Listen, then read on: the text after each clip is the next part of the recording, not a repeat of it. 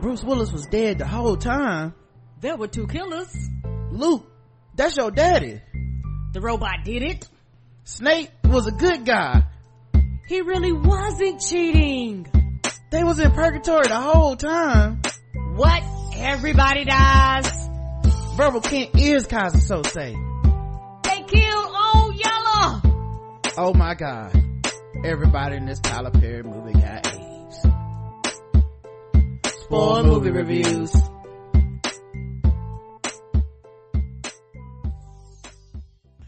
Hey, welcome to the Blackout Tip Spoil Movie Reviews. That's right. And it's time to review another movie. Movie reviews are for people who have seen the movie, don't ever plan on seeing the movie, or just don't care about spoilers, because we do spoil the movie. And today's movie is The First Man, which stars Ryan Gosling and a bunch of other white people. I have resident white people expert, my man JL Covan of Making Podcasts Great Again fame. What's going on, JL? Hey, nothing much, thank you. I like that title. White person expert. Yeah, you do. You know your white movies. You know your way around a white movie, man. Now it's been a while since we've done one of these reviews together, and especially since we've talked movies and stuff. Before we get into the review, man, what's your front runners for the year for your favorite movies? Oh, well, that's funny you should ask, because as of now, and there's plenty coming out in the next couple of weeks to shape up the Oscar race, but my number one movie, my favorite movie for the year, would be First Man. So that's a spoil of the spoiled movie review. And I think A Quiet Place is probably my number two. Okay. Even though I know that might get some Oscar love, but it's sort of unlikely. And I was trying to think. I think I had written something else that I like in my top, and I can't remember. Those are the two that have just come to mind right away as sort of my top of the top. Okay. And what have you been watching like lately? Like, what movies have you gone to see as of late?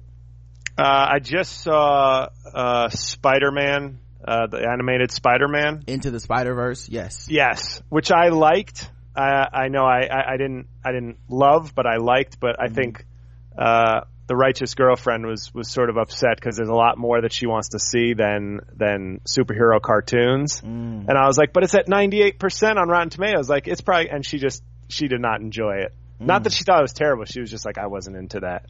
Yeah. But I liked it. And The Mule, which I thought was bordering on terrible. Okay. Which disappointed me. But I think it's a terribly written movie. I don't think it's still, Clint Eastwood is a good director, and I don't think the acting is particularly bad. The acting's fine. It's got a strong cast, but it's not a good movie. I liked Widows. That's probably in my top 5. I really enjoyed Widows. I saw Creed 2, which I enjoyed. I mean, that's not like an Oscar sort of contender or anything. Right.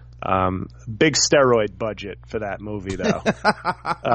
Those two dudes, like, boxers, there's like very rarely do boxers look as jacked as those two dudes. Yeah, they look like bodybuilders that happen to be fighting. Exactly. It's like fitness model versus bodybuilder for the heavyweight title of the world. Yeah, I was waiting on them to sell us some flat tummy tea between scenes there. Yeah, I haven't seen The Mule yet. I don't know, that trailer looked terrible to me, but I know my man Chris Lambert was really into like this movie, so I hope we'll see. I don't know, that one looked kind of boring, and it's an hour 50 minutes. Like, really, see, dude? the trailer for me though got, like, I thought, and part of that is you're like, oh, Clint Eastwood, okay, I don't know, he's not at his peak, but he still has had a good like post 2000 record. And so the trailer, I was like, all right. And then like they show you Bradley Cooper, and I'm like, oh, I'm sorry, A Star Is Born is in my top 3. Oh yeah, for sure. First Man in A Star Is Born. It's Larry Bird versus John Stockton for my best picture. Rounded out by Mark Price with The Quiet Gordon Place. Hayward out of A Quiet Place. Yeah. But then they show Bradley Cooper, and I'm like, oh well, he's obviously at the top of his game right now. And then they're like, oh, and Lawrence Fishburne. I'm like, oh, and Andy Garcia. Interesting. This is an A-list cast coming out in December. So that kind of got me pumped for the movie, but at the same time I was just like, this is definitely going to be one of those. I joked about it online, but I was like, if you replace Clint Eastwood with Morgan Freeman in The Mule, first traffic stop. Oh, the cop shot him 4 times, saw him reaching for his license and thought it was a gun. This guy's definitely got some drugs on him.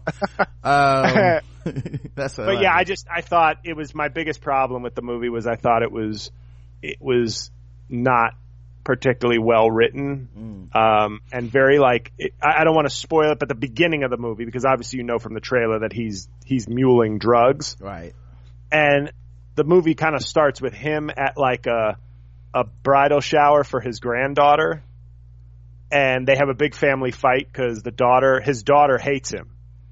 So then the whole family leaves except Clint Eastwood, who's not welcome at the bridal shower, and then a friend of a bridesmaid comes up to him and goes, "Hey man, I hear if you need money, I know some people who could help you out." And that's how he gets into a stranger sees this 90-year-old man at a bridal party and is just like, "Hey man, if you need help, here's a number of some drug dealers I know." Wow. Okay. I know it's like a terror, and I'm like, I know somebody said it was sort of based on a true story, and this is one of those cases where I go, if that's actually how it happened, I still think you should change it for the movie because it seems so ridiculous. Yeah, that you got to editorialize that shit, right? And that's within the first 13 minutes of the movie, and it set me on a tone of oh boy. Yeah. So I think the latest things I've been getting a lot of screeners this year. So I saw Disobedience, which is okay. It was about 2 lesbians kind of trapped in the Orthodox Jewish life. I did like Spider-Man Into the Spider-Verse, but I feel like that movie was made for me, not, yeah. You ever leave a theater and you're just no one else should like this. I don't know why I got such a high rating.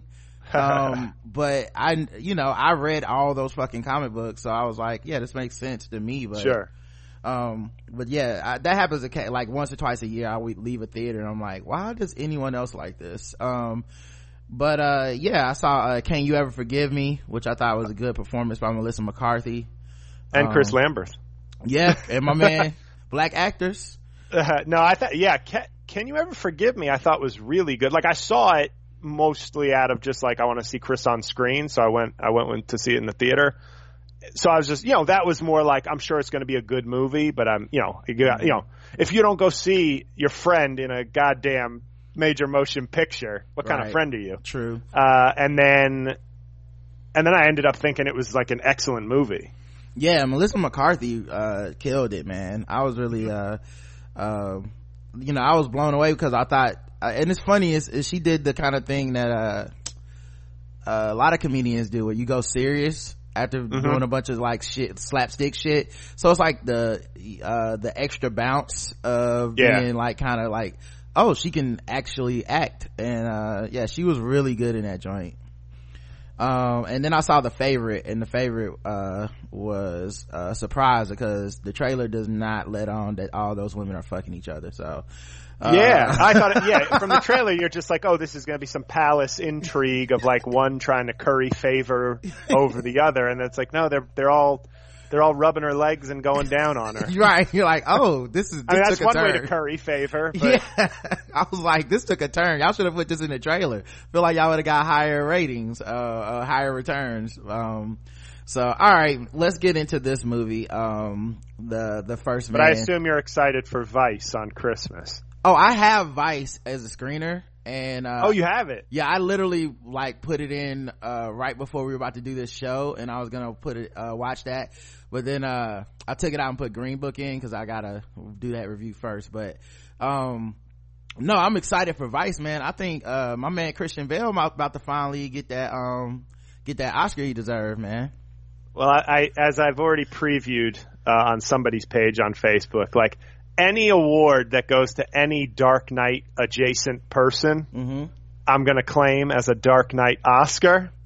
So if Christian Bale gets Best Actor for Vice, I'm going to be like, finally, 10 years after the fact, we finally recognize the Dark Knight. He finally got Heath Ledger's Oscar that he deserved. Nah, man, I'm a big fan of Christian Bale, man. I actually liked his version of Bruce Wayne more than anybody else's. So he was well cast because he, it's kind of, the American Psycho part of him, if you tone down the psycho, but like that arrogant, classy, well-dressed banker is like perfect for Bruce Wayne. Yep. And I mean, honestly, Bruce Wayne is crazy. Right. So it made sense to me. I was like, yeah, like I always felt that, up until this point, everybody who played the role played Batman as the alter ego and Bruce Wayne as like the main character. Like, he's a guy, he's like a rich guy and he cares about people, and then he dresses up on the side as his bat and like fights crime, and Christian Bale was the first person I've seen play it where he's like, no, he's this Batman motherfucker all the time, and then Bruce Wayne's the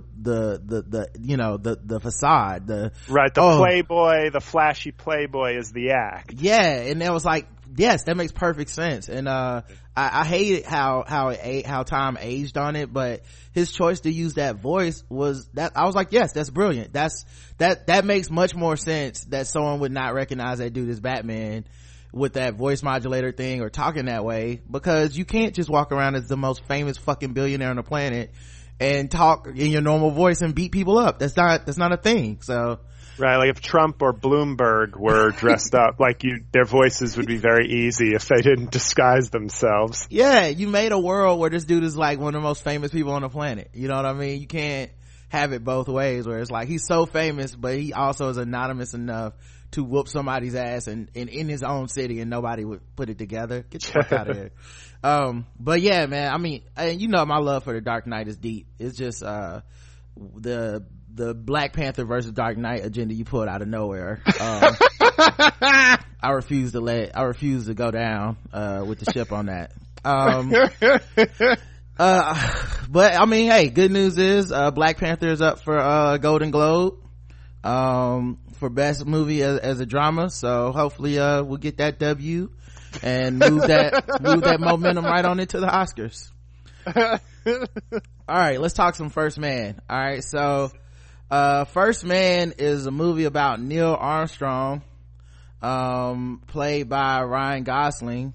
It's a biopic on the life of the legendary American astronaut Neil Armstrong from 1961 to 1969 on his journey to becoming the first human to walk the moon, exploring the sacrifices and costs of the nation and Neil himself during one of the most dangerous missions in the history of space travel. Let's talk about what we liked about it, then we'll talk about what we didn't like, and then we'll score it from 0 to 5. This thing had a $60 million budget. Did not know that. So what'd you like about this movie, JL? Give me some stuff. Okay. First, the MVP for me of this movie is the director, Chazelle. He's the guy who did La La Land and Whiplash. Because I think I had just finished reading The Right Stuff by coincidence about sort of the group of astronauts that preceded the Neil Armstrong group of astronauts. And it had me in a very like awe-inspired mood for like real space travel. And I thought the movie captured like the danger, how crazy, like even in the opening scene where Neil Armstrong is a test pilot. And these guys are basically like these early pilots for these high-powered spaceship, like ships and army, navy sort of ships. They were basically just sitting on top of rockets. Like, these weren't like planes. These were basically like, here's your seat, here's your controls, and 90% of this ship is a rocket. And you see that the way they film how, if you don't like flying, this movie will take you like 10 levels above that, because you're just like, this guy's just sitting in a plane that's just nonstop turbulence and fire. And I thought it captured exactly how dangerous and how almost absurd it was what these people were trying to do, if you think about it. And then culminating with the moon landing, which I saw in IMAX, which was amazing to me in terms of, I think what he was trying to do was not just make it like an impressive film, but really convey of like, yes, you got this cut was off. leading. You got cut off a little bit. You say he was trying not to make. Sorry. You said trying not to make just an impressive film, but try to convey what? To convey. Oh yeah, it says. Why does it say poor network connection? That's on my end. Sorry. It's all good. It was, in other words, I think we sort of take for granted landing on the moon, even though. Even today, how many people have actually done that? How many astronauts are there in the world? It's a very elite, rare profession. Well, according to Steph Curry, none. Exactly. God, I was so disappointed with that. Right? Because it was just like, why are you ruining, like, why, even if you think that, this isn't an activism kind of moment. Even if you do think that the moon landing is fake, it's not like you coming out and saying that is the same as like Black Lives Matter or kneeling for the anthem or supporting a political candidate. It's just like, I have a stupid opinion and I really believe in it, but you have to know there's no upside to like saying that. Yeah, between him and Kyrie, I was really like, what is going on with the best point guards in the NBA, you know? Very weird. Like, watch out for Russell Westbrook. Let's not ask him anything too controversial. He fuck around and be like, "There's no dinosaurs. That's all made up." But I thought culminating with the moon landing, it conveyed, especially in the IMAX, because it was like the only scene in the whole movie that was IMAX was the moon landing. So like when the ship opens up and the moon just kind of fills the entire IMAX screen, it really, to me, conveyed a sort of awe for the moment. And I thought, as well as any movie I've ever seen, really took me into that, what it must have felt like to be walking on the moon, to be witnessing that on TV, like at that time. So Now, does it do the astronauts a disservice that there's a conspiracy that we fake the moon landing, and then in movies we consistently fake the moon landing? Right, they never actually, it was CGI. They didn't actually film on the moon, which is, obviously going to be some controversy come Oscar time. Like, that's the main reason I can't see this winning, because I would like to see like Michael Bay combined with like Richard Branson to be like, we're actually going to film the first movie on the moon. That's a total James Cameron move. Like, if anyone's going to do that, it's James Cameron going his ass all the way to the moon in a fucking like solo manned ship of some kind, just to film there as a documentary, not even to make something cool. Mark Wahlberg and Jake Gyllenhaal have been method acting preparing for 9 years for their trip to the moon to film Moon Buddies, a film by James Cameron. Yeah, Mark Wahlberg can't wait to breathlessly talk on the moon. Hey guys, I'm running out of oxygen. But yeah, I did it's think a big movie. Yeah. I was just gonna say, like, in the main thing, without like maybe going, I thought the performances were good. I didn't really have any. There were no real flaws in the movie for me. I think it was, but the biggest takeaway for me from the movie is that I felt like it was an experience and it took you to that time and that moment really well. Yeah, I think. Did I break up or did No, I heard you. I think scope was the big like positive for this movie, as you said, the actual moon landing being the best. I think also immersing you in the difficulty of the task they were undertaking, especially showing you like, I think you open with like the first like Neil's flight to space, where he it's not like on a it's on just like not a jet. I don't even know what you would call that thing. Yeah, like a jet. It was basically like a jet, like an early prototype jet. Yeah, like it wasn't like it's like I'm saying jet, but in your mind, like the the mental image you get of a jet is not that yet. It was like it's basically a rocket ship with a seat, a rocket with a seat front. Right. And so like moments like that, they really bring you into it because you're like, oh yeah, in the moment there's no fucking way to know that you're gonna be okay. You know what I mean? Like now, right. Like the scope of hindsight, and the fact that we're alive in 2018, we already know that all this shit was successful. So the stakes of the film are unfortunately for me like kind of artificially like muted because I'm like, yeah, they did it. But but this director has a way of bringing you into the moment to where you really do feel the immediacy of, oh, they did not know they were gonna do that. Like this was all like, I hope this shit goes right and I don't end up like slamming into a mountain and killing myself. And right. So those moments were really good, and I thought that's where the film really shined for me, was most of the stuff with either NASA or Neil, like, you know, like that when he tried to they were in the, I don't think it was it might have been the desert, but they were using a prototype of the landing pod, you know, with the whole like helicopter type thing, and he's like trying to navigate it, and it fucking explodes and he like ejects from it the last second.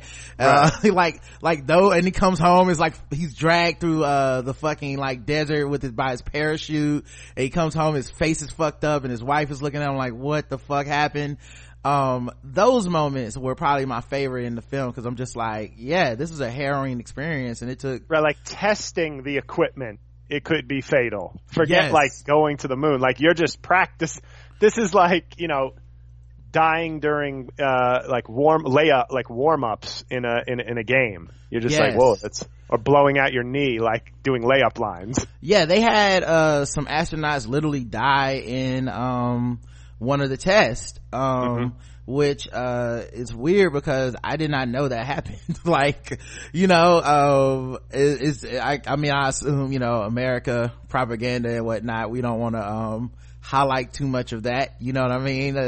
What's crazy is from that, because having just read The Right Stuff, one of the guys, like obviously they focus on Neil Armstrong's friend for the kind of personal narrative, but one of the 3 astronauts who died was Gus Grissom, who was one of the original 7 like Mercury astronauts, like that first group that became super famous. And it was like, in real life, that was probably the headline, not Neil Armstrong's friend died, and it was like more like legendary but for the movie's purpose, I'm sure they focused on the connection to Neil Armstrong, which was his friend, the guy from the Americans. Yeah, and they also make it like they were kind of rock stars of the time in a way, because you know, it was a time before where America was pushing this like us against Russia, you know, and so these guys end up becoming like, you know, household names and shit in a way that, like you said, we take for granted now. I mean, most people probably can't name astronauts from the last, you know, 20 years. Right.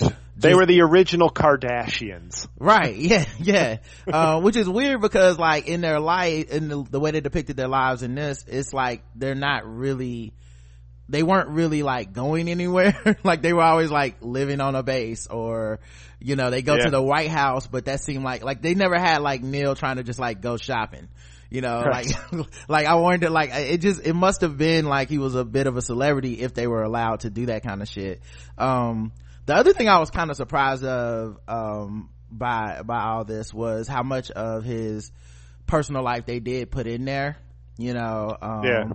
Like the death of his child before he even takes on this you know, this mission, and the stuff with like how he was like so solemn and wouldn't talk to his wife and shit, wouldn't talk to his friends, and he's like freaking out inside and stuff. I thought all that was like a kind of a humanizing look at somebody that I think for most of us has been like a larger than life figure, you know. It's just like a name, like he fucking walked on the moon first, like America did that shit, one small step for man, you know, all that shit. And then they took it and were like, yeah, but he's a dude too, you know, and not like a perfect dude, but just like kind of a dude. So what else did you like? I thought, I mean, obviously the IMAX and the scope, I thought the performances were very good. I think, you know, Ryan Gosling to me is like the is like the prestige Keanu Reeves, in that I don't think he's a great actor, but like you give him the sort of stoic role where he doesn't have to do too much. Although he was good in that comedy with Steve Carell, Crazy Stupid Love. Yeah. And that was a little different, you know, like he got to be full on sort of comedy suave guy. That was like the peak that was his peak, when he was like possible sexiest man alive type level fame. But normally I think he's not like a super rangy actor, but I think playing kind of a stoic astronaut type is very much in his range. The way Keanu Reeves like may not have a ton of range, but like he can play the fuck out of John Wick. Yeah. So I thought the cast was all very strong. Yeah, I was a big fan of Corey Stahl as Buzz Aldrin. Oh yeah, like he's as like the dickhead astronaut. Yeah, and I was a little bit like, do Neil and him have beef in real life or something? Because the depiction in the movie was very much like, this dude's a dick. Like, I mean, he's at the funeral for Gus Grissom and them, and he's like, yeah, well, I mean, clearly, I mean, not Gus Grissom, for the first dude that died in the experiment. He's like, yeah, well, clearly, I mean, you gotta slow up on you coming in on that landing. I mean, obviously we all thinking it, right? And everybody's like, you fucking dick, you know? No, and what's crazy about that, and that made me think, I was wondering if, and my nephew actually goes to Buzz Aldrin Middle School in Jersey. But I was thinking,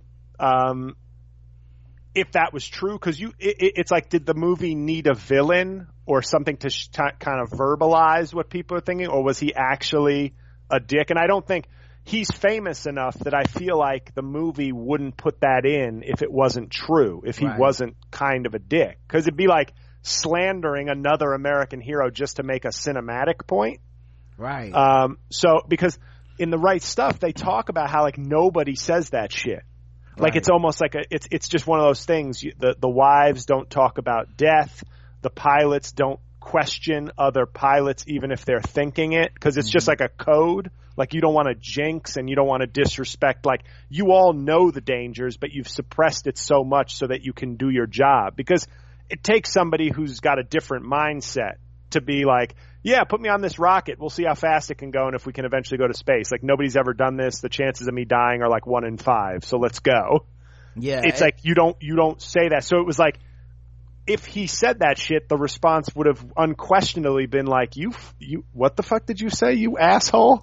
yeah, that was I have to imagine he really was sort of like that, because it'd be weird for like the second dude on the moon ever to be like, yeah, we need a villain. Can we make Buzz Aldrin just the dick just because we need someone to be a jerk?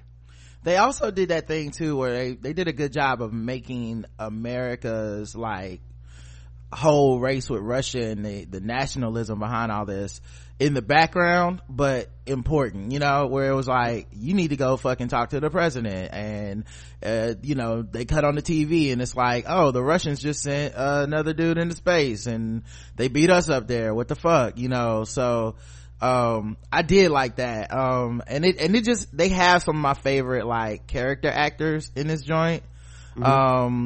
So they had my man that played the coach from Friday Night Lights in this joint. Oh yeah, he played one of the original 7. If I remember, he was one of the other, he was like, him and Gus Grissom were the two guys who were like from the original 7 astronauts. And he's so good at playing like a kind of a pensive like boss dude. Like he fucking kills that role every time. Like he's basically just the coach from fucking Friday Night Lights. Oh yeah. Like I was so glad he got an Emmy for the last season of Friday Night Lights, because he and his wife, Connie Britton, they were so good. Yes. Like it was like they are married, right? Like they're married in real life. Like, yeah. Yeah, like this is a reality. It's a reality show. Yeah, it was. Watching them. The only other, like, Michelle Obama describing her romance with Barack in her book, and the Taylors in Friday Night Lights. Those are like the ultimate descriptions of real but excellent couples. Yes, exactly, man. but yeah, that dude was cast in there great, and I thought he did a great job. So let's get into dislikes. Was there anything you didn't like about the movie? It's very hard. Like, honestly, I wouldn't give the movie an A+, but I would give it an A or 5 stars. I think it was, and maybe I was just in the right mood, because sometimes I think that can happen where you're just like, you don't place the expectations too high, but you're just in the mood for a movie, and you sit down and you're comfortable and the snacks are right. It just felt like the whole experience, I left just going, that was awesome. My only beef was like somebody's phone went off during like a very tense moment, and I was like, come on, man. That's the worst. Yeah, and it was like perfectly. Somebody wrote to me on Twitter when I tweeted about that, and they were like, that same thing happened to me at blank blank theater, and I was like, that's where I was. We were at the same show. Right. But it's like the scene where like they're counting down and the fuel is running out on the landing, and they're like, yes. It's like, we have to turn this shit around if we do not fucking land within the next 3 seconds. And then somebody's like, hello? I was like, you gotta be like, it was such a perfect moment for my angry old man in 2018 of like, we are watching American icons try to advance us technologically and in the global power structure, and this is a defining moment, and you and your dumb cell phone, which they never had access to, is going off, interrupting this moment. I thought, like, very nitpicking, because I know everybody's like, I think Claire Foy, if the movie gets some awards or nominations, she's likely to get the only acting nomination from the movie. And I thought, once again, I can't judge whether these things actually happened, right? But I felt like if there was any cliche character, not that she was bad, I think she's a good actress, but if there was any cliched character, her like talking like it's always in a movie made in 2018, there's always got to be that woman, the dutiful like 1950s wife who had more spunk and gumption than the other wives, and she's gonna get in Coach Taylor's face and go, you boys and your toys, you don't know what you're talking about. I'm like, right. You probably would have just been polite. Yeah, you better bring him back down from the moon, and I mean it this instant. And like, what the fuck? You can't do anything about this. Right. So that was my only thing was like, maybe it happened. Like, right. Same thing, my critique with the mule. Like, sometimes things could have happened, and I understand you want to be true to history, but then also sometimes things happen and they look too cliche and too movie-ish. And I go like, man, maybe you could have toned that down a little bit. Maybe make her a little bit more of the quiet strength type. Yeah. Instead of having to give her like little monologues that like show how strong, like she's the woman behind the man, and just not that that's not true and not valuable, but like my instincts would have said it was probably more of a quiet strength than a in your face pointing fingers at people strength in 1966. Right. Yeah, I guess for me, Claire Foy does kind of fall into like dangerously close to some like bad archetypes for women characters in these type of movies, like the like that the woman that's kind of just a spoiler, like she's against what the audience wants, so you end up being like, all right, we get it, like you don't want the motherfucker to go to the moon, it's dangerous, but like the movie is called Go to the Moon, you can't be the only person not down. So I like that she wasn't all the way there with the like, don't do it, you're gonna get killed. Like, it wasn't like that. Like, Rocky, you can't win. Right. Like, she was very supportive, but they did a good job of showing the toll that it takes on their relationship. And I loved the scene where she made him tell his children, like, just in case you gonna die out there, you can't just pack your bags and walk away out of the house like it was all good and your kids didn't even get to say goodbye or know what you were doing. Right. Like, I like that at home, that right. Like behind closed doors, right. Kind of, this is how it'll be. That, that's the kind of thing. Whereas out in the public, it's like, you have to be the astronaut's wife. You have to be that would be my my guess is that in public you played the secondary role, but in the home you would speak up more and take a more forceful approach. And so I enjoyed that, and then them kind of showing how like she had to be there for the wife of the dude, a widow of the guy who got killed and shit, and all that type of stuff. I appreciated it. The loss of the child wearing on both of them, that was dope. I thought she did great. For things I didn't like, obviously this goes almost without saying, but like I don't know how many more times we're gonna make this movie. You know what I mean? Like it's the era of American like exceptionalism and stuff, but we keep going back to this well, and it's starting to have like that effect where people say they don't want any more superhero movies, and I'm like, I feel what y'all trying to say, but at least like those fucking movies are like different, and then they're all in a shared universe and they build towards things, and if one of them sucks, it's that's okay.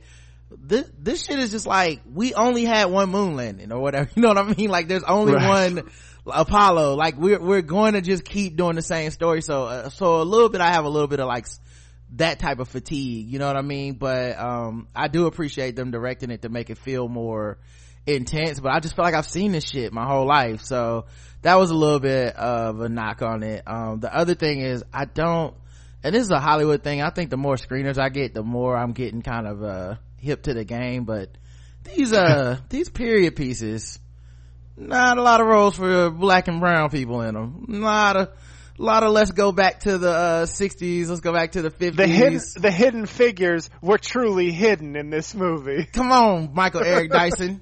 I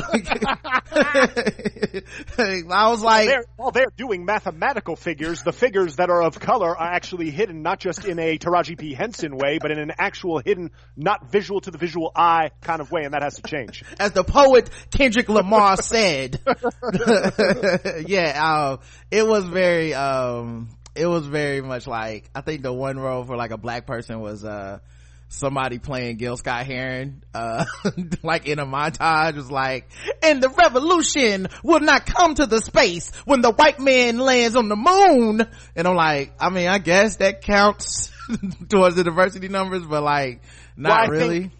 I think what my guess was, because when I saw that, I sort of thought the same thing. Yeah. I think that was, he wanted to tell the Neil Armstrong story. Right. And I don't even know if it was about getting a black or brown face on camera as much to say, I am acknowledging that this was an issue, and there were people during those times who were not simply staring at their TV going, this is amazing, but saying, this is a sort of, an exclusive white sort of profession and pursuit. So I think that was, I don't know if that was even about making the cast not all white. I think that was about acknowledging the story was all white, and there was a historical problem with that. Well, I want to count it because they need the numbers, so I'm gonna give it to them, and that's actually like my highest praise is that they looked at the cat film and said, we should probably put a couple black people in here somehow. Like, we got to find a way to wedge that shit in, and I'm okay with that, because niggas need roles is what it is. But it was like one of those things where like I said, going back to space, we've seen this, these period pieces, and it's not just this film, I mean like The Favorite, you know what I mean? Like, I like that film, but it's like, why y'all keep doing these stories, like in this like one, like, let's go to England in 1700s, sorry black people. so I did notice that. Can I tell you something just based on some of the books I've been reading? Like I read this biography on John Brown like earlier this year, and then a fictionalized book, and I think to myself, it would be cool. Like, I'm surprised a movie hasn't been made about him, and I think the right guy to play him 15 years ago would have been Mel Gibson. Yes. Right? Like it would have been a perfect movie for that Braveheart era, Patriot and Braveheart, like righteous, violent white dude, just bringing justice to an unjust land. Yes. And I really mean that. Like, I think he would have been the guy. He might be the guy now. Yeah. In terms of having his crazy eyes and his beard. But yeah. I just don't think it just wouldn't. I mean, you couldn't sell right. that. Yeah, you couldn't sell right. that movie. But yeah, he could play that. He could totally play the role of the crazed abolitionist, who was truly ahead of his time. And he was ahead of this time right, in a way. Right. And I look at that and I go, it makes me, if I ever become a successful screenwriter, maybe I'll use my power to make that. But I wonder, like, would people, I think plenty of black people would know the truth and right. not look at it as a white savior movie, especially if it's just done in the right way. Mm-hmm. But I feel like some people might say, oh God, great. Like, the one white guy gets a movie from the Civil War, except it is it's so crazy to me that I don't know of any, like, major motion picture about that. Well, you'd have to do it with, like, Ryan Coogler directing and right. then casting some white dude. Like, it'd have to get, like, that shield of, like, yeah. Ava DuVernay's brown. You know what I mean? Like, but that's a good point. But I think they might be interested in that, because then they could, I just think it's sort of, especially in these times where, like, you look at a guy like that and he was so radical because he was so committed to actual equality, which we're not even comfortable with today. Right. So it's like he looks like an insane, like, and it was like religious based too, so it's like that extra level of, like, no, this is a real Christian, like, right. Like, I believe in the teachings of Jesus and the words of the Declaration of Independence, right? Not the bullshit people have spun on it, right? He's like, no, I believe in this so much that I'm willing to go out and kill and die for it. So, and that's so funny, because, like, so many movies go back through history and they always do the thing where they make, like, the white dude woke for the time, and it never really feels right. You know what I mean? Right. Cause it's like, everybody's like, I hate niggers and colors, and I own slaves, and fuck these nigger children and shit like that. And then there's always that one white dude's like, hey, cut it out. Nah, these niggers are people. And it always feels like that's not how that happened, and that's not what it would go down. And John Brown wouldn't be hanging, like, the thing is, he lived with, like, some white people, but a lot of black people in his, like, community. So it's like he wouldn't be able to kind of maintain any kind of sanity if he was actually living in one of these, like, where he had to be the voice going, don't whip your slaves. He's trying the best he can. And so John Brown always comes off the best to me, because that feels more real, that if some white dude thought this was a horribly unfair injustice, they would have to start killing people and shit. Like, they wouldn't be able to be like, hey man, don't hit him so hard, and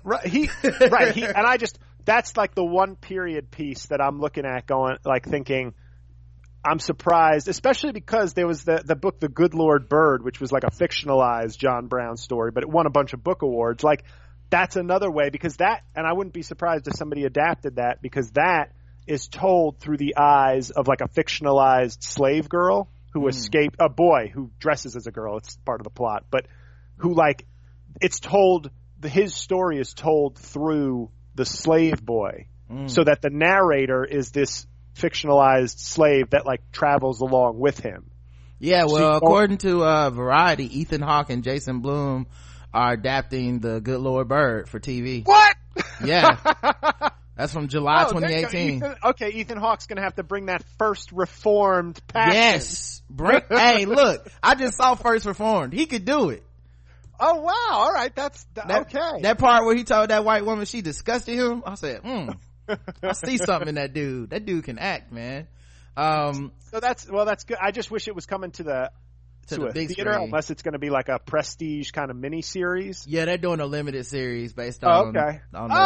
Well, there we go. So boom.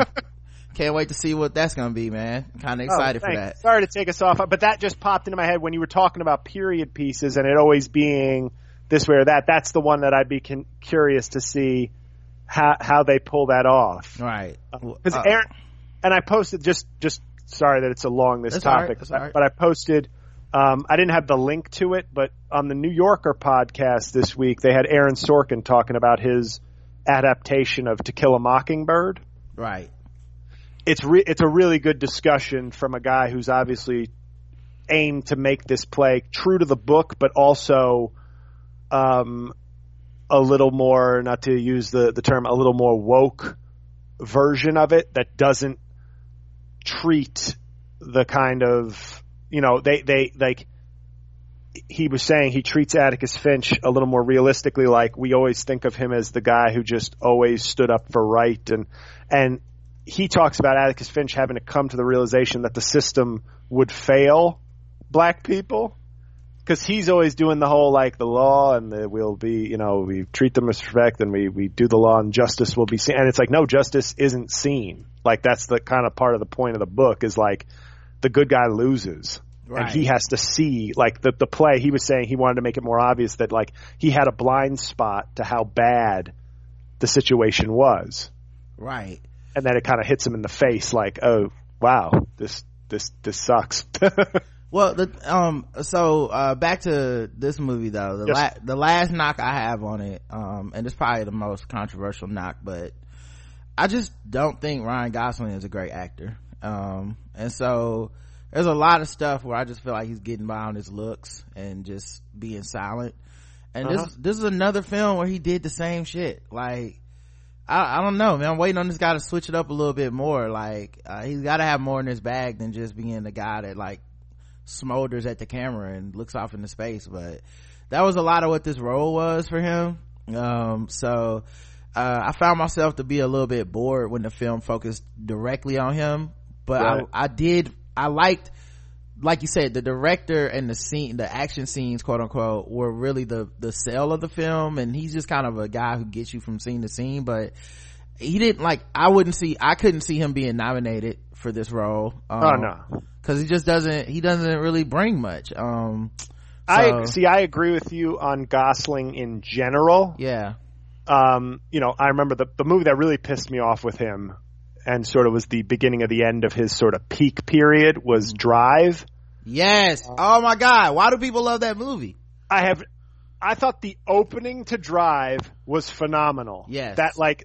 So I'm sitting there going, oh shit, this thing's at like 94% of Rotten Tomatoes. They're talking Oscars maybe. And that first scene, I go, oh boy, it might be as good as they said. Mm-hmm. And it was all downhill from there. I was like, is this dude special needs? Right. What was he doing? I don't think that sarcastically. I was like, is he like a little bit, and I think that's Baby Driver, that movie Baby Driver. Right, yeah. Made him, like, I think was he like he had like Asperger's or something. Right. And I think that I wouldn't be surprised if the people who wrote Baby Driver were like, I think the problem was that people thought Gosling was special, but he actually wasn't. It was just a weird performance and movie. We'll just make our guy actually a little special. Right.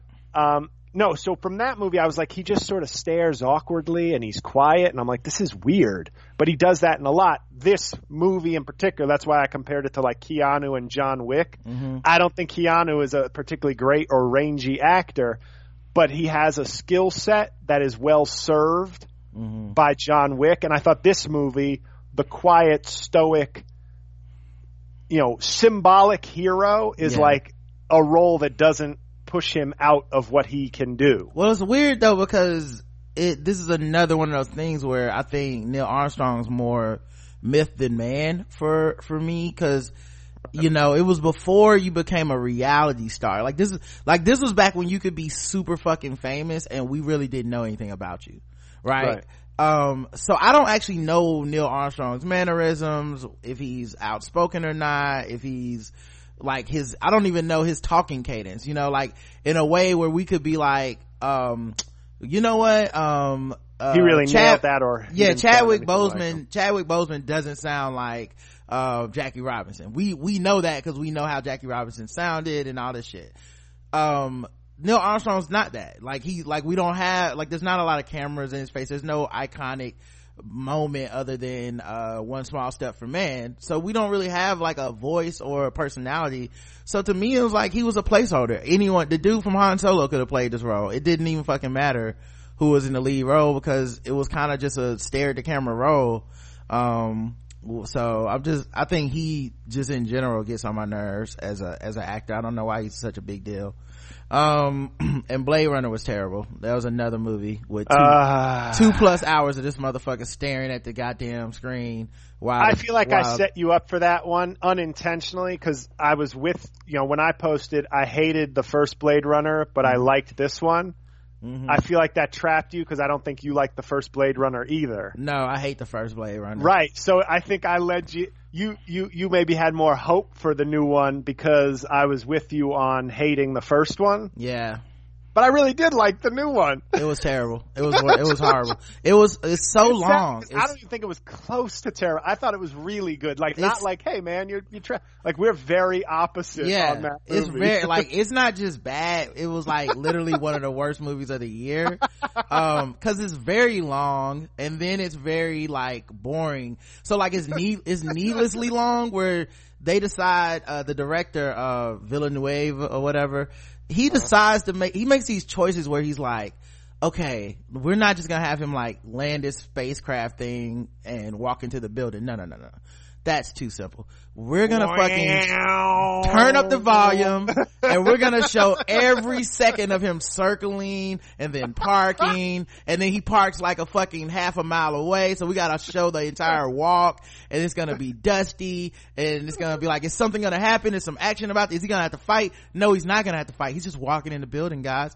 And I'm like, what the fuck? Like, why would you do that? Just cut that fucking 5 minutes out, make a 2-hour movie, and then we got something here, man. It just and that's before you get into like, I think he has some weird ideations about women and shit in the movie that are apparent, like the naked women, future giant tall naked titties out women, advertisements, and then the fake AI woman that he supposedly falls in love with and shit. Like, they did this better in Her. Okay, I'd rather watch that. Anyway, Her was a good movie though. It was really good. Disagree with that. Her did it way better than this shit. Like, it's like he tried to put Her into the fucking Blade Runner universe. He could have just made a Blade Runner film. You didn't have to do this extra shit. No one cares about this AI, dude. What are you doing? God. Anyway, I'm mad all over again. All right, so let's rate it 0 to 5, man. What would you give it? I give it a 5. All right. I think I give The First Man a 3. Like, it was I was hoping for a 4, but I at least you didn't go lower than a 3. Nah, I don't want to disrespect it, like I'm me and you joke a lot about movies and shit. Probably too much, but we joke a lot about movies, but I try not to let that affect my actual opinion of shit. Like, I joke about The Dark Knight and whatever, but that's literally one of my favorite movies. Like I watch that like once or twice a year. That's Christian Bale and Nolan, they fucking made something there. And you can understand, because it was very funny online, which is why I posted it. Right. But you can understand the genuine pain I felt when I went to that IMAX 10th anniversary screening and the fucking camera broke during the interrogation scene and they kicked us out of the theater. Like, we couldn't go back, and I was like, you gotta be fucking kidding me. Yeah, I don't think I've ever been happier from someone's misfortune than that. When you said that shit on Facebook, I was like, is this real or is it a joke? And I was like, oh, it's real. Oh, awesome. We won. Black Panther. You should have kept your mouth shut. The curse of the Black Panther is on your ass, man. But it's gonna be interesting though, right? Because speaking of Black Panther, like I said, I give it a 3, but like I said, I wouldn't like try to shit on the movie on some like 1 or 2 shit. But the Black Panther thing is gonna be interesting, because I feel like it came out at the beginning of the year, and now that the award season is coming out, the hype is kind of died down, and it's not gonna get that level of hype when the awards come around. Like I think it's gonna get I think because they can go 10 nominations, mm-hmm. I think a lot of the voters will say, some may legitimately think it's one of the 10 best. Like, I'm not dismissing it as like, oh, they're just going to give it to, like, there are going to be plenty of voters that actually have it in their legit top 10. Right. But I also think politically, it will be good for the Academy, not only because of the diversity, but because it was an enormous blockbuster. Like, one of the 3 biggest in history. So like ratings will only benefit if you nominate it for Best Picture. Now, what will happen is some good movie will win Best Picture. It won't be Black Panther. Right. And Twitter will be like, man, fuck it. Like as if it, like fuck the Oscars, man. Yeah. Only black Twitter will do that. And the thing is though, like black Twitter is if Beale Street Can Talk beats Black Panther. Right, it won't, but no, I know, but you know what I mean? Like if it's or Black Klansman, it's like, well, see, I think it's gonna those movies are gonna split the black vote, so we're gonna get fucked anyway. But not that any of those movies wouldn't deserve it or whatever, but to me there's no clear front runner this year, where it's like no offense to you, but I feel like First Man's kind of your Captain Phillips thing, where it's definitely gonna be it's definitely gonna be my Captain Phillips. Yeah, like you'll be like, this movie was a fucking tour de force, and everybody else is gonna be like, yeah, okay, man. Well, I still can't, but the thing is, Captain Phillips, what was weird to me is it did get a Best Picture nomination. It didn't have a chance, but it did get nominated. But Tom Hanks didn't get nominated, and that to me was bizarre. In a just world, that would be the opposite in my opinion. He would get the acting nomination. The movie to me was not that good, but him and then that dude that said, look at me, I'm the captain now. They robbed him. Yeah. They robbed him. Those two should have got something. But fuck everybody else. That movie was not that good. So I mean, cause let's be honest, JL, it comes down to that one scene where he starts crying. That's the whole movie. So you can't, I mean, and the Bulls don't win a championship if Michael Jordan doesn't hit the shot over Brian Russell at the end. But they still go to the fucking Eastern Conference Finals without Michael Jordan. So this movie without fucking Tom Hanks is a trash ball. So whoa, yeah, it's not a good movie. This episode is ending with a lot of slander. I'm giving a lot of credit to Tom Hanks is what I'm doing. I think Tom Hanks is one of the finest actors we've ever produced, and much like Denzel Washington can carry a shit movie to some level of acclaim. Training Day is a horrible movie, but Denzel Washington carried that fucking piece of shit so nobody thinks it's bad, you know? Cast Morgan Freeman as Denzel in that movie. Are we really talking about how great Training Day was? Does it get anything? No.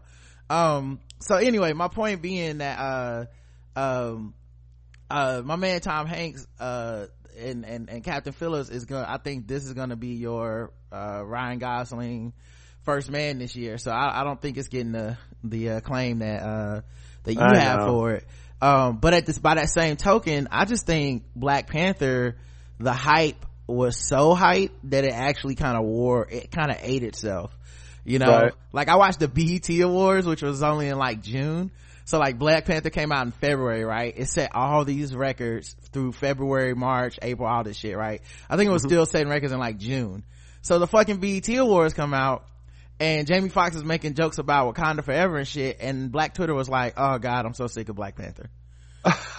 So I don't know, man. I feel like it's gonna be some people going through the motions when Black Panther doesn't make it this year. There's gonna be a lot of like, I'm so outraged, but really, are you?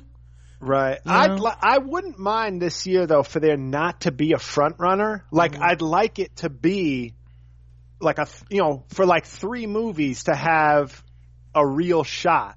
Right. Where you really don't know which is going to be the pick. Like maybe Vice, because for me, I thought The Big Short was a masterpiece. Right.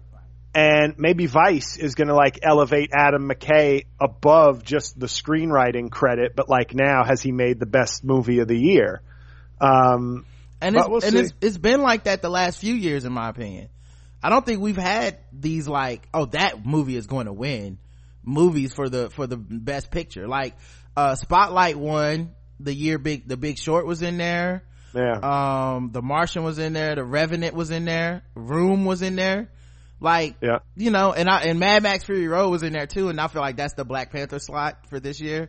Is it's really good for the kind of film it was, but you know we ain't nominating. Well, I think what I mean is you're right. Like there was no like guaranteed winner once, because La La Land and Moonlight, Moonlight was a surprise. Shape of Water was a surprise for a lot of people. But I think what I mean then specifically is more like when the awards night begins, I'd like it so that you have like actor from one movie, actress from another movie, screenwriter from one movie. Oh, okay. So that like when the picture comes up, you're like, man, they've split like all the major awards. So who knows who got the most votes for picture? Yeah. And I feel like, like I said, I feel like we've been getting that lately. Like, cause last year didn't like Jordan Peele win for Get Out. But I think like when Del Toro won director, that's when I sort of in my head was like, okay. I think that sets it up for Shape of Water. Okay, good point. But I think it'll be. I mean, there's been a lot of solid movies this year, so it should be. I just hope there's no. I'd like to see Black Panther have to share the popular slot with A Quiet Place. I really hate that they took away that category. They should have had that one category for like best, whatever that fucking category was. Best popular movie category. Yeah, like it wasn't, because everyone went, it's gonna be who made the most sales. I'm like, it's not gonna be that, because the fucking Oscars. Like it's not the Grammys, bitch. Like they gonna find a way to fucking twist it. But I did want that to be a category, not because of Black Panther, which everyone kept saying, but I think the way the award was going to be set up, Black Panther wouldn't have been eligible because it was going to be the next year. But even if it would have been Black Panther available, we need that fucking award, because the Oscars has been needing to recognize that they're not the fucking like it's not the indie fucking award every year. Like, right, you know what I mean? Like it's so weird that we live in a world where there's the number one like height, the echelon of your fucking status is you win this fucking Oscar, and then in real life motherfuckers are becoming like billionaires, and no one's going like, you know what, these guys might have figured something out here. Like maybe Marvel knows what they're doing, Sure. And I think the Grammys had this problem like a couple decades ago, where it would be like the nominees, it'd be like one nominee you'd heard of, and then it was like the winner would be Yo-Yo Ma. Right. And I'm exaggerating a little bit, but it's like, and maybe that was great, but people at a certain point are like, I don't give a fuck. Like, what? Yeah, why am I watching this? This doesn't reflect. It might be great, but like, I mean, come on. Like, you didn't get 35 million viewers because some artist that was popular 25 years ago put out a brand new album of like banjo hits, and like all of a sudden you're like, this was a critical masterpiece.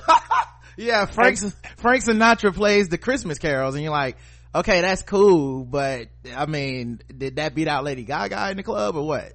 Right. And then I think TV has come to the best conclusion, which is like, if it's great and it's popular, then that's doubly great for us. We're not going to discount Breaking Bad or Game of Thrones or The Sopranos because they're popular, and that somehow discounts their excellence. Yeah, the Emmys have it figured out, and then the Golden Globes kind of have it figured out, because the Golden Globes is like, well, we just won't take our own shit serious. So right. Like, you can't get too mad at us giving like something that's been on Amazon for 2 weeks the fucking the fucking TV show of the year, because we're all drunk. Okay. Like, we're not taking it serious. But yeah, it is weird about the Grammys though, because the Grammys will do shit like coming up after the break, a performance by Lady Gaga featuring Beyonce, and then when it comes to album of the year, they're like, Beck. That's right. All 12 of you who bought the album, he was killing it. Beck was like their guy for a little while. Yeah, he won over Beyonce, dude. I'll never forget that shit. I was sitting at the house with my mouth open like, but wait a minute, one of these people could come in my house right now, serve me a pizza, and I'd be like, thank you for showing up, Papa John's guy. And the other one is fucking Beyonce. Are we serious? All right, man. So you guys got a little extra movie talk in here like you always get with me and JL. You got some shade towards Captain Phillips, which you guys deserve. And you got some behind the paywall love for Dark Knight, so you guys will never get that unless you pay for it, because once I get back on these Facebook streets, I'm gonna be on your ass. The feud continues. It's like Frazier and Ali meeting in the car right now. But yeah, man, check out JL Covan's podcast, Making Podcasts Great Again. It's a fucking excellent podcast. Every week, man, cracks me up. Best Trump impression in the game, hands down. It's not close. And then, so the Righteous Prick, have you taken down all the stuff off the feed? Yeah, it's all gone. So never happened, guys. I'm sorry? I said, so it never happened, guys. All right, you guess. Exactly. He deleted it like his old tweets. When those resumes go out for a day job, they'll have to purchase my albums if they want to hear some shameful things. So at least I get that benefit. It's like, well, we didn't get the job, but we did buy 6 of your albums. I'm like, well, that's like a day's worth of pay, so thank you. You can take Instagram live with no shirt on in the bed and being like, you know what, if you don't believe people grow, if you don't think, that's on you, man. All right, so make sure you guys support JL in case he doesn't get the Oscars hosting gig in Kevin Hart's place. All right, and follow him on Twitter at JL Covan and Facebook JL Covan. So I think you have a fan page up there too, right? Fan page is gone. Oh, well, there you go. Well, all right, don't follow him on Facebook. Follow him on Twitter at JL Covan. All right, guys, until next time, peace.